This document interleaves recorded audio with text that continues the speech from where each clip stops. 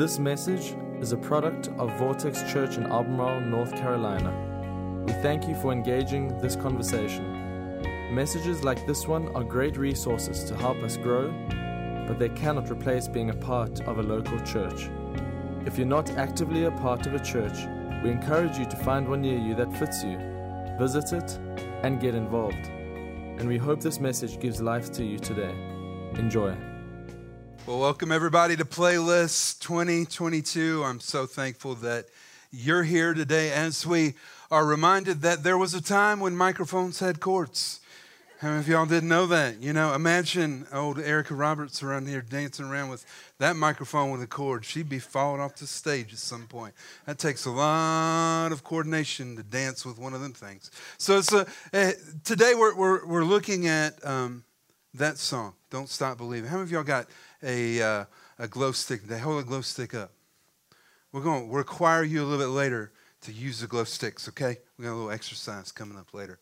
And this is a series where we actually take what would be considered maybe a more modern song, and we use it to examine a book from the Bible. We're actually going through the minor prophets. So I want to just take a moment and just kind of catch everybody up on who the minor prophets are. Throughout the story of God, the people of God rebelled against God, and as they did, God would raise up from among them a prophet. And prophets did one thing. They shared the word of the Lord with the people of God. They would hear God speak to them, and through them, God would speak to his people. In the Old Testament, there are major prophets and minor prophets. The major prophets were Isaiah, Ezekiel, Jeremiah, and Daniel.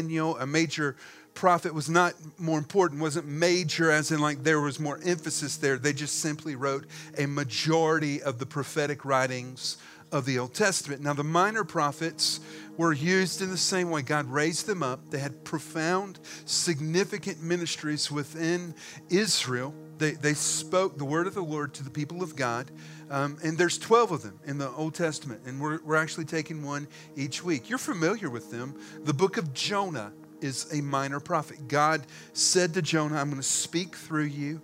I want you to go to Nineveh, which was a city in Assyria.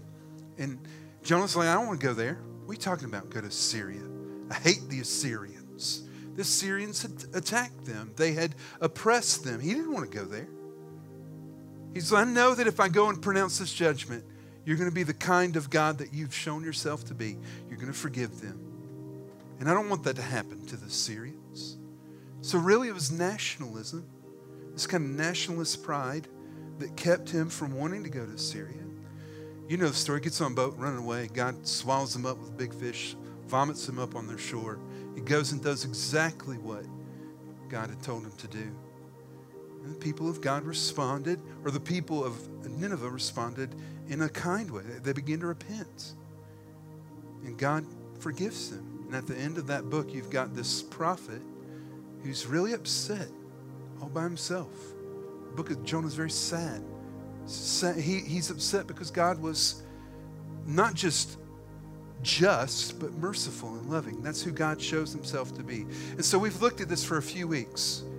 The first week we looked at the book of Micah, and we saw that the book of Micah was written to a very specific time period when there was a lot of stuff going on. And we saw that we might not want to dismiss some parts of the Bible because they were historic, because we might actually be living in times that are like those. We saw that in a time of economic prosperity and increasing disobedience, Micah invited the people of God to live justly, love mercy, and walk humbly with God as the world around them changed. Then the next week, we looked at the book of Obadiah, which is written from the people of God to the Edomites, which was kind of like family. But they watched as they were sieged by Babylon and then went and plundered the remains of what they had left. And so really it's a story in a book about the powerful and the vulnerable. And Obadiah shows us that God holds supreme power, and he will ultimately right the wrong things in this world. So today we're looking at this song of Don't Stop Believing, but we're looking at the book of Joel. And the book of Joel is actually really famous for its New Testament appearances. It's quoted by the Apostle Peter in his very first public message in Acts chapter 2. He starts, it's right after the Holy Spirit has come. They're in the upper room and they've spilled out into the crowd, speaking in other tongues. And he says, these people are not drunk as you suppose. It's only 9 in the morning. I've told you before, as you process, when is it too early in the day to start drinking? Peter's already answered that. It's 9 o'clock in the morning. This is a little too, he's saying, listen, it's too early. You ought to know this. It's way too early to be drinking. And he says, no, this is what was spoken by the prophet Joel. In the last days, God says, I will pour out my spirit on all people. Your sons and your daughters will prophesy. Your young men will see visions. Your old men will dream dreams. I just want to note that in the Old Testament and then quoted again here in the New Testament, God has said to his people, it's my desire for you young women and you young men to speak the word of the Lord to the people of God. This is not new. So thankful for the girls in our church just a few weeks ago who spent some time speaking life into us. You know, Joel dates after the kingdoms have been conquered. I've walked you through a lot. You got to understand some history to really date these books. And Joel is kind of hard to date. We understand that the people are kind of in a season of oppression. The kingdom of Israel has divided into two kingdoms, the northern kingdom of Israel and the southern kingdom of Judah. The Assyrians swoop in and conquer the northern kingdom. Eventually, the Babylonians defeat them and conquer them. And then finally, the kingdom of Judah, the southern kingdom, is conquered. They're all in captivity. The brightest and strongest are taken away. And we know that really contextually that Joel's probably written not too long before they return because the walls of Israel have been rebuilt. The book of Nehemiah depicts how Nehemiah, the cupbearer to the king, returned to Israel, returned to Jerusalem to rebuild the walls of the city before the people of God came back. And this reference is actually a point that you can understand through the prophet Daniel. Daniel chapter 2, Nebuchadnezzar has a vision. And what would happen throughout Daniel is he would have this vision and Daniel would interpret the dreams. Here's the vision. He sees this thing. He sees this statue. It's made of different metals. And he tells Daniel about it and Daniel interprets the dream. The head that's gold, that's you, king. This is the Babylonian Empire. You will not last for long, but eventually you'll be conquered. The chest of silver, this is the Persian Empire that's going to come behind you. And then below that, the iron midsection, this represents the coming of the Greek Empire, which we would know through Alexander the Great, followed by the lower metals, which is the Roman Empire, and then what's considered to be the later Rome. All right? This is a really profound vision because what Daniel's showing the king of Nebuchadnezzar, he's showing them that you're not going to be in charge for what you feel to be so firm and so solid. So it's going to last forever. It's not going to last forever. As a matter of fact, Babylon is conquered before too long by Persia. And as Joel writes, most scholars believe the Persian Empire is now in control. It looks firm. It looks established. It looks rooted. Nothing is going to shake it. Nothing is going to come against it. I don't know if y'all ever look around and feel that way. It has been rare in the modern age for empires to last longer than 300 years. It doesn't take a scholar to figure out how old our country is. And it's as if Daniel was saying, no, listen, it ain't going to last forever. But in the middle of it, you feel like everything's so secure. It's so solid. But Joel is written in a moment that's reminding the people of God that things might not be as secure and solid as you think they are. A series of natural disasters has struck. A swarm of locusts has come through. Look at this picture. This picture is from 2016 in Argentina. A swarm of locusts invaded Argentina in 2016 and set the nation upside down, destroyed the economy in just the span of a few weeks. You might think, well, this couldn't happen in our modern age. Just a few years ago, it did. There's a swarm of locusts that's come through. There's a drought. Look at this picture. This is a drainage ditch in a farm in California. This is from a New York Times article earlier this year. California right now is in a 50-year drought. So severe that you can look, and we're familiar with this because we have dry seasons here in North Carolina, that the ditch that is supposed to be flowing water to irrigate the crops is so dry that it's cracked. Have you ever been there? You ever been there when things just felt like it's just dried up? There used to be joy there. There used to be fun.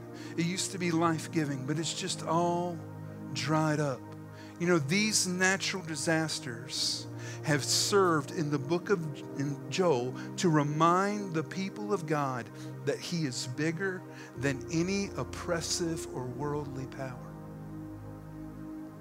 It's a season. They're in a difficult season. The locusts have destroyed the crops. The drought is drying up the fields. They're really, in many ways, for an agricultural economy, this is devastating. It's difficult. It's traumatic. It's a tough season. You know, life is filled with seasons. I've told you this for the last several years because when the pandemic first struck in March of 2020, I knew that it's going to get to a point where it's going to feel like this is how life is going to be forever. But it's not. It's just a season. And the thing about seasons, seasons change. They have a beginning, they have an end. Some are good, some are challenging. And here's what I know about seasons. We will go through seasons of suffering. We will. There are seasons of life that we're going to feel like we are on top of the mountain. Everything's going our way. It couldn't get any better than it is right now. But we're going to go through some seasons when things are difficult. They're trying. They're hard. Notice I didn't use the word bad. It might be challenging. It might be difficult. But God's still going to do something good with it. Jesus said in John 16, I have told you all of this. I've taught you. I've taught you about faith and seeing the world. I've told you all this so that you may have peace in me. For here on earth you will have many trials and sorrows, but take heart, because I have overcome the world. Your peace is not in your circumstances. Your peace is in Jesus. You don't overcome because your circumstances change. You overcome because you overcome in Him. Take heart for that reason. We're going to have some seasons of suffering. So I want you to think about this moment for Joel. Why are the people of God suffering? Number one, they are under an oppressive worldly power. The Persians were, as we define today, wickedness. They elevated wickedness. They take things that we would say that is broken, that should never be celebrated, and they brought it to the center of their culture and they celebrated it. It was a broken culture. They're living under the oppression of a very worldly, oppressive power. Number two, a plague of locusts, as I showed earlier, have attacked their land. Joel records that in verse 7 of chapter 1. It has laid waste. This plague has laid waste my vines and ruined my fig trees. It has stripped off their bark and thrown it away, leaving their branches white. It devoured everything. Devoured everything. And then they're living through a severe drought. Verse 10 in chapter 1 records the fields are ruined. The ground is dried up. The grain is destroyed. The new wine is dried up.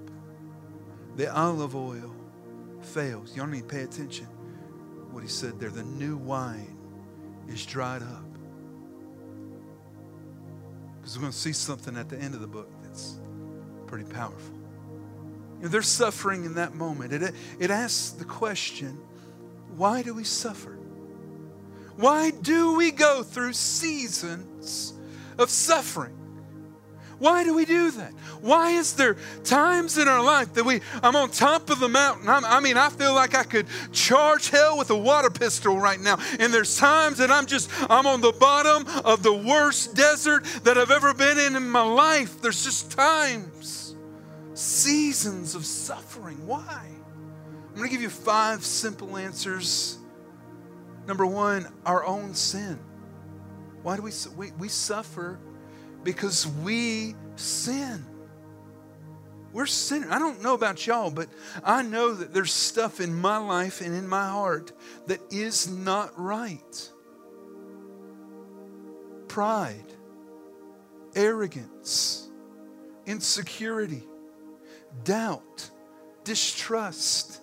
And here's the thing, God loves you so much that He will not leave that unaddressed. God will discipline us in our sin. And I want you to hear this. That's not just in sinful choices. There's a lot of times we'll get in environments like this and all we'll talk about is sin is, the girls that smoke and chew, and you don't run with those girls that do any of that. You've heard those kinds of things before. We're not talking about that kind of, I'm talking about just sinful attitudes. God will discipline you for your attitudes. And the Bible says in Hebrews that God will discipline us and that when He does, it's painful for a season. But then it begins to produce righteousness and peace. That's the harvest of God's discipline. Righteousness is right living, being made right with God. But peace is coming into peace with God. Y'all need to hear this. Somebody needs to hear this today. You will never have peace until you have peace with God. Your circumstances can come into agreement with how you think it's supposed to be, but you won't have peace until you're at peace with the heart of God. And the Bible says that that's what God's discipline, even though it's painful, will produce in us. Our sin. Number 2, the sin of others. It's true. We live in intimate relationships, whether it be family or a spouse, or kids, or close friends. And the truth is that when they sin, we get caught up in the affects of that sin. Some of y'all are there. You've had some people that you love who have made some bad decisions, and you're living in the pain of that. It's so easy to point the finger in that. Can y'all just press pause every once in a while and stop and think about how your sin has caused others to suffer? How my own pride has brought judgment on my family. How I've made it difficult for my spouse because I'm controlling. How I've made it difficult for my kids because I'm manipulative. Don't just always point the finger. Sometimes take a step back and remember that it's your sin that's affected others. It's caused them to suffer. You'll suffer because of their sin too. Then sometimes it's worldly powers and systems. Hate to break it to you, but we don't live in a world where God reigns supreme over all those that work in our civil government. The world as it is not how God intended it to be. The things of this world, and every once in a while I just got to stand up here and remind you, are not the things of God. They're not. Don't get confused about that. Oh, God will use people. Yes. God will redeem things. Yes. But we're not in heaven yet. We're not. And as much as we love our country and love the place that we live in, we should. We have to recognize that there's a far cry difference between the heart of God and where we live. There's an oppression that we live in the middle of, that oftentimes we're immune to and don't even diagnose and think about. Number 4, you have an enemy. There's not a lot of us in this world that go about our daily life thinking about the fact that there's literally an army of spiritual forces that want to take you out. Every good gift that God destined in his heart to give you, the devil wants to steal it, kill it, and destroy it. You've got an enemy. And sometimes we go through seasons of suffering because there's an oppression that happens in our life when we start moving towards God. Y'all, some of y'all are young in the Lord. I want you to hear what I'm about to say. You get up and start taking some of those first steps towards God, and you start feeling the flow of your family, the flow of your culture, the flow of your workplace flowing against you. And it feels like everything's trying to push you back. You got an enemy that wants to push you back where you start and keep you in your place. You start moving towards God, you're going to face resistance. And sometimes we suffer for that. And sometimes, this is a tough one, number 5, we go through seasons because God's judging our culture. I hate to tell you this, but as a culture, we're not getting everything right. There's stuff that is broken and sinful about the way that we treat other people. And sometimes God judges an entire culture. We don't like that because as Americans, we like to think it's all about me. But there's a lot of we in the Bible. God judging a people. And that's exactly where the people of God are in Joel's time. They're being judged as a culture. They're all going through the drought. They're all suffering the effects of the locust. They're all dealing with it. They're going through a season of suffering. And so I want to do this real quickly. I want to ask the question, what should we do with our suffering? Let's not just talk about it. Let's ask the question, because in many ways, Joel answers this question regarding our suffering. He actually shows us, what do we do when we find ourselves in a season of suffering? And he starts to answer that question at the end of chapter 1. I want to read out of the Message paraphrase, beginning halfway in verse 12. Joy is dried up and withered in the hearts of the people. Y'all ever been there? It's such a difficult time. You just feel like, man, in my heart, the joy is just dried up. It's not even there right now. And also, you priests, put on your robes and join the outcry. You who lead worship, lead them in lament. Now, there's a word we don't know. Spend the night dressed in gunny sacks, you servants of God. Nothing's going on in the place of worship. No offerings, no prayers, nothing. What he's saying is, listen, everyone's lost their crops. They've lost their livestock. And right now, because of that, they don't have anything to come into the place of worship and offer. Worship has died. So instead of worshiping, lament. That's the answer to the first thing we need to do in a season of suffering. Give yourself permission to lament in the suffering. Give yourself permission to lament. You've been there before. It feels like joy's gone. It's dried up. My heart is broken. And the question is, what are you feeling? How are you responding? Spiritual maturity is defined by responsiveness, okay? It's defined by how we respond to the heart of God. Let me give you an example. When we sin, we should respond by repenting. Should be the response. I sinned, I broke the law of God. I trespassed against the heart of God. I'm done. I've blown it. How do I respond to that? My response is repentance. And repentance is not just an apology. It's literally means to turn. It's a commitment to change my ways. I'm turning from that failure, from that way, from that attitude. I'm going to turn away and I'm going to live a different way. When we sin, we should respond by repenting. When we suffer, we should respond by lamenting. When we suffer, we should respond by lamenting. And this is going to be really tough for a lot of us. There's a large percentage of the book of Psalms that are actually classified as Psalms of lament. You read them and they're the ones you go, I wish I wouldn't have read that today. I feel a little down after, he's talking about everything's dried up and everything's broken and God, you need to see me. You read that, like, I'm just going to say this, like Psalm 102, which is a Psalm of lament. You read that and you just got to read the next one after that. You need to get a little pick-me-up after that one. What is lament? Lament means to process and express grief, sorrow, or disappointment. Oh, it's so countercultural.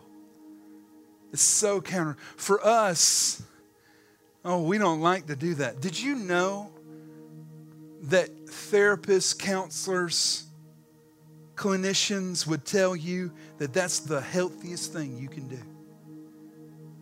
Researchers have found that grief never goes away. Working with adults who lost parents when they were kids, if they weren't allowed to grieve and walk through the processes of grief, they have found, they call it now after grief. It's still there and it's still got to be processed. And if it's not processed, it comes out in a lot of other toxic ways. To lament is to take those things that won't go away and find a way to process them and express them. It's like some of you are going, I need to feel that. No, I've been taught you bury that. You run from it. You deny it. You don't deal with that. In a world that's taught many of us to avoid them, God wants you to lean into your feelings, especially during seasons of suffering. He wants you to lean into it because there's stuff in your heart that comes out, and it comes out in those moments and it never comes out in other times. Because you start going through a season of suffering and all of a sudden you're telling God, this ain't fair. Why would you let this happen to me? How can you love me if you let me go through this? And God goes, who are you? Who are you to talk to me about fair? I gave up my son for your sin. Who are you to talk to me about good? I've watched you since you were a kid. You want to talk about good? Let's talk about what you did there. Job, I didn't say this in the first service, but somebody needs to hear. Job actually did that with God. And God looked at him and said, do you know who makes it snow? Who makes the sun to shine? Who makes it rain? It's not you, it's me. Who are you to tell me what's fair and right? And that stuff doesn't come out.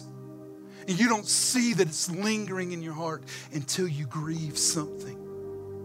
And it's through lament that it comes to the top. And you finally get a chance to be free from it.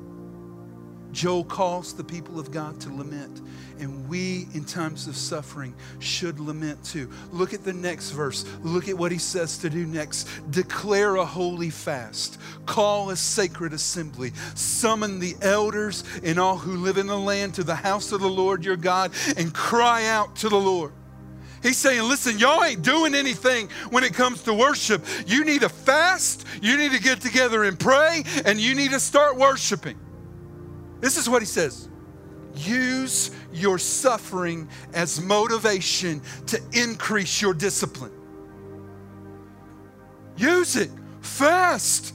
Pray. Worship. Call on the name of God. Do it even more than you've ever done it before.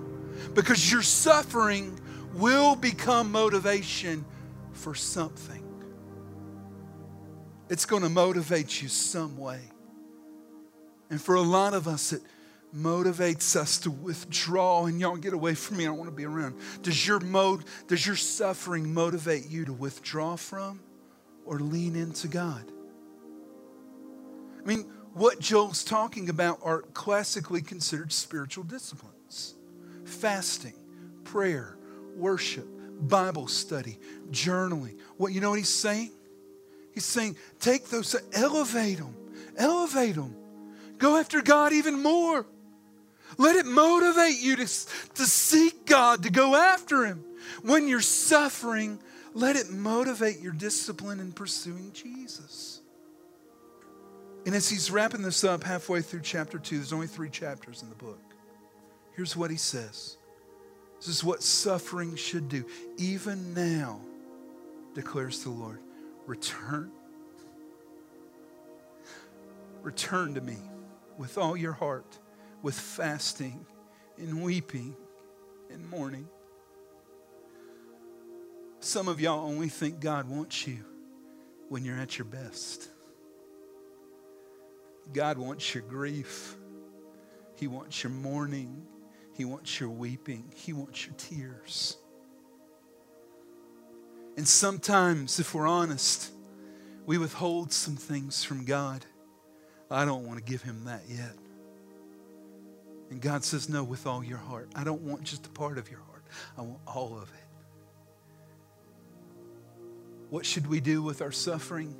Number 3, in seasons of suffering, return to God. Return to God. Come back to God. Don't run from Him. As a matter of fact, some of us, that's been our response to suffering.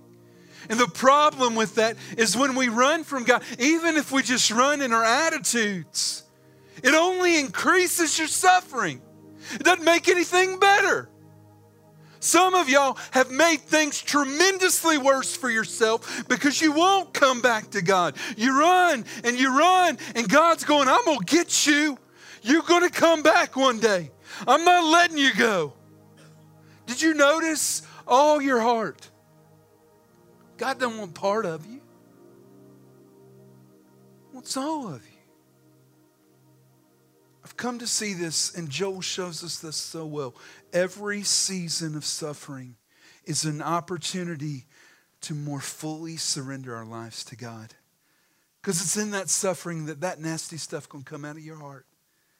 I didn't know I thought that. I didn't know I was like that. I thought I was over that. Every season of suffering is an opportunity to surrender to God. Now, I want to think about the song that we looked at, Don't Stop Believing by Journey. Came out in 1981. As the pop-up video said, I was 4 years old. Some of y'all remember those days of hair and when dudes wore crop shirts. I'm not wanting ever to go back to those days. I'd be happy as long as microphones don't have cords and I can't trip over them. And that song, though, this is so interesting. It was written almost entirely by Jonathan Cain. Journey in that period of time was one of the leading rock bands in the United States. And that new record that was coming out in 1981 was a big deal. Jonathan Cain was a keyboard player for another lesser-known band. It's been very unsuccessful.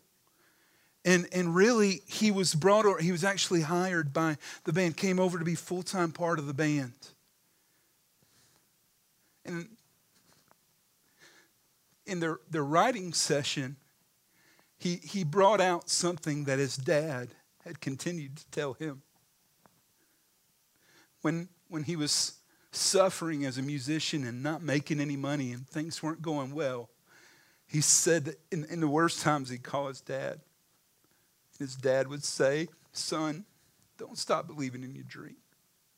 Don't give up. Don't give up when it's hard. Don't stop. You know, I was thinking about that in the first service, and some of y'all are raising kids that are now young adults. I want you to listen to me. Your words of encouragement mean a lot more than you'll ever know. They meant that for him. And I don't know if you paid attention to this, but on the pop-up video, we didn't get to sing that chorus. So how many of y'all know when that chorus comes on and you in the car by yourself, you turn it up, right? You're going to sing along with it. Okay, so here's what we're going to do. Get out your glow sticks. We're going to turn the lights down. We're going to play the chorus. We're going to sing it out, okay? All right, get those glow sticks up. We're going, woo, come on. Come on, we're going to do it right now. Don't stop believing. Come on now. Hold on to the feeling. Street light. I have no idea what the words are. Know that part though. Don't stop believing. Hold on to the feeling. Street light. People. Oh, isn't that good? It's as if as Joel is wrapping this book up, he's looking to the people of God. And I know you're in a dark place. I know it's not easy. But don't stop believing. God is still faithful in a season of suffering to fulfill his promises, even in our darkest seasons. I want to give you 3 promises that this book highlights. One of these is one of my favorites in the entire Bible. Number 1, God will deal with sin. God will. God will deal with sin in me and in others. God is righteous judge. And some of us spend so much time telling God what he needs to do with somebody else. And the truth is that I am an unrighteous judge. But God is righteous judge. And Joel highlights that. Chapter 2, verse 1. Blow the trumpet in Zion. Sound the alarm on my holy hill. Let all who live in the land tremble, for the day of the Lord is coming. It's close at hand. The day of the Lord. You read through the minor prophets, you're going to see that phrase over and over and over again. It's the day of God's coming judgment, where God is going to make right the things that are wrong in the world and the things that are wrong in us. God, through the Old Testament, shows himself to be very just and very merciful. And we love that when it's us, don't we? God's dealing with our sin, but he's being patient and kind and gracious. And we know, I know I'm being tough, God. I know I'm being difficult, but thank you for being patient with me. But we get so frustrated when God is equally patient with other people, don't we? If you're patient to let God deal with your sin, be patient as he deals with others' sin too. Because God will deal with sin. That's his promise. The day of the Lord is coming. I don't have to be the judge. God, you're the judge. In chapter 2, there's a vision, a prophetic vision of Joel, and it kind of connects to something that the people would have understood. He sees another swarm of locusts coming, but this time it's a vision. It's really trying to show them something that they could relate to. In this vision, what he's seeing is an invading foreign land. And then as we read earlier, God then invites them, would you return to me with your own heart, with all of your hearts? Just return to me. Come back to me. And he shows them in the Bible, in Joel chapter 2, at the very end of it, what he'll do for them if they return. This is, I want to go ahead and tell you, this is one of my favorite promises from God in the entire Bible. It has at times been the thread that I have clung to. Joel 2:25. Look at this. I will repay you for the years the locusts have eaten. The great locust, the young locust, the other locust, and the locust swarm, the great army. Notice he says that I sent among you. God says, listen, I'm not just going to repay the crop. I'm not just going to give you back the money you lost. God says, I'm going to give you something that you can't give yourself. I'm going to give you your time back. You're not the owner of your time, but I'm going to give you back the years that were taken as the locusts came and devoured all that. What you lost in discipline, I'm going to give you back when you return to me. Some of y'all have lost some years. You've got kids that have wandered away. And you've lost years of relationship. Some of you have lost years in your family. I want you to hear the promise of God is not just that He'll forgive, but see this, God will restore us from our suffering. He's not just a God that forgives, He's a God that restores. He's a God that brings us back and makes us better. And I love that He says, listen, I'm going to restore something to you that you could never do for yourself. You can plant more. You can grow more. But you can't get any time back because that's my resource. I'm going to give you something that you can't even get for yourself. In a time of suffering, it's so easy to focus on what's lost and what's painful. But listen to this. As God directs our life, there is no pain without purpose. There is never a moment that God would allow you to go through something that's difficult, challenging, and painful, that there is no purpose, good purpose in His heart for you. First Peter's writing to a group of young Christians that he really was very instrumental in them coming to faith. He's writing them to encourage them. And as he's wrapping up this letter, 1 Peter chapter 5, he says this, the God of all grace who called you to His eternal glory in Christ, after you have suffered a little while, will restore you and make you strong and firm and steadfast. Listen, He's not just saying the end result of this is forgiveness. That's a great part of it. But Peter's saying, listen, you might suffer for a moment, but the heart of God is never going to leave you to that. The plan of God is always to see you restored, to see you strong, to see you firm and planted and steadfast. Don't lose heart. The God that gave you whatever you lost can restore it. And for some of us, that restoration needs to happen in our hearts. We've lost something on the inside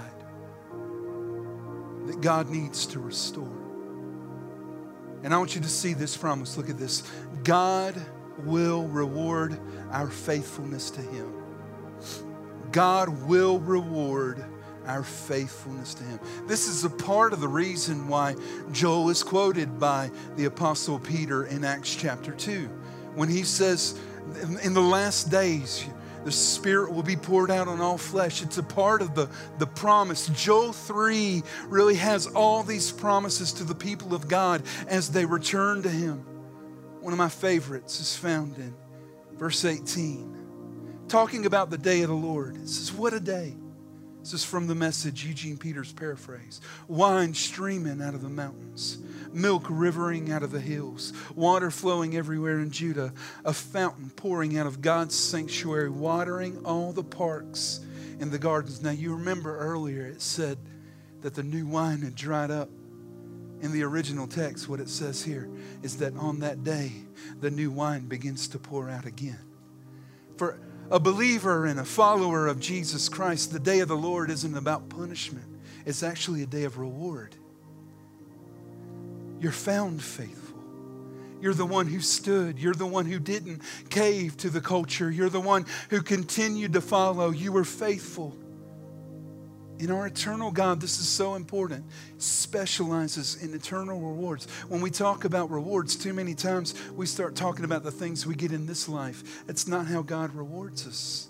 It's eternal. You know, suffering can get your eyes off eternity and really on today. God, where are you? Doesn't feel like you're good. It really can do that. Get your eyes off of that. But it really causes us then to ask the question, where are you looking for your ultimate reward? Are you looking for your ultimate reward today? Because that's not the way that the Bible frames our life.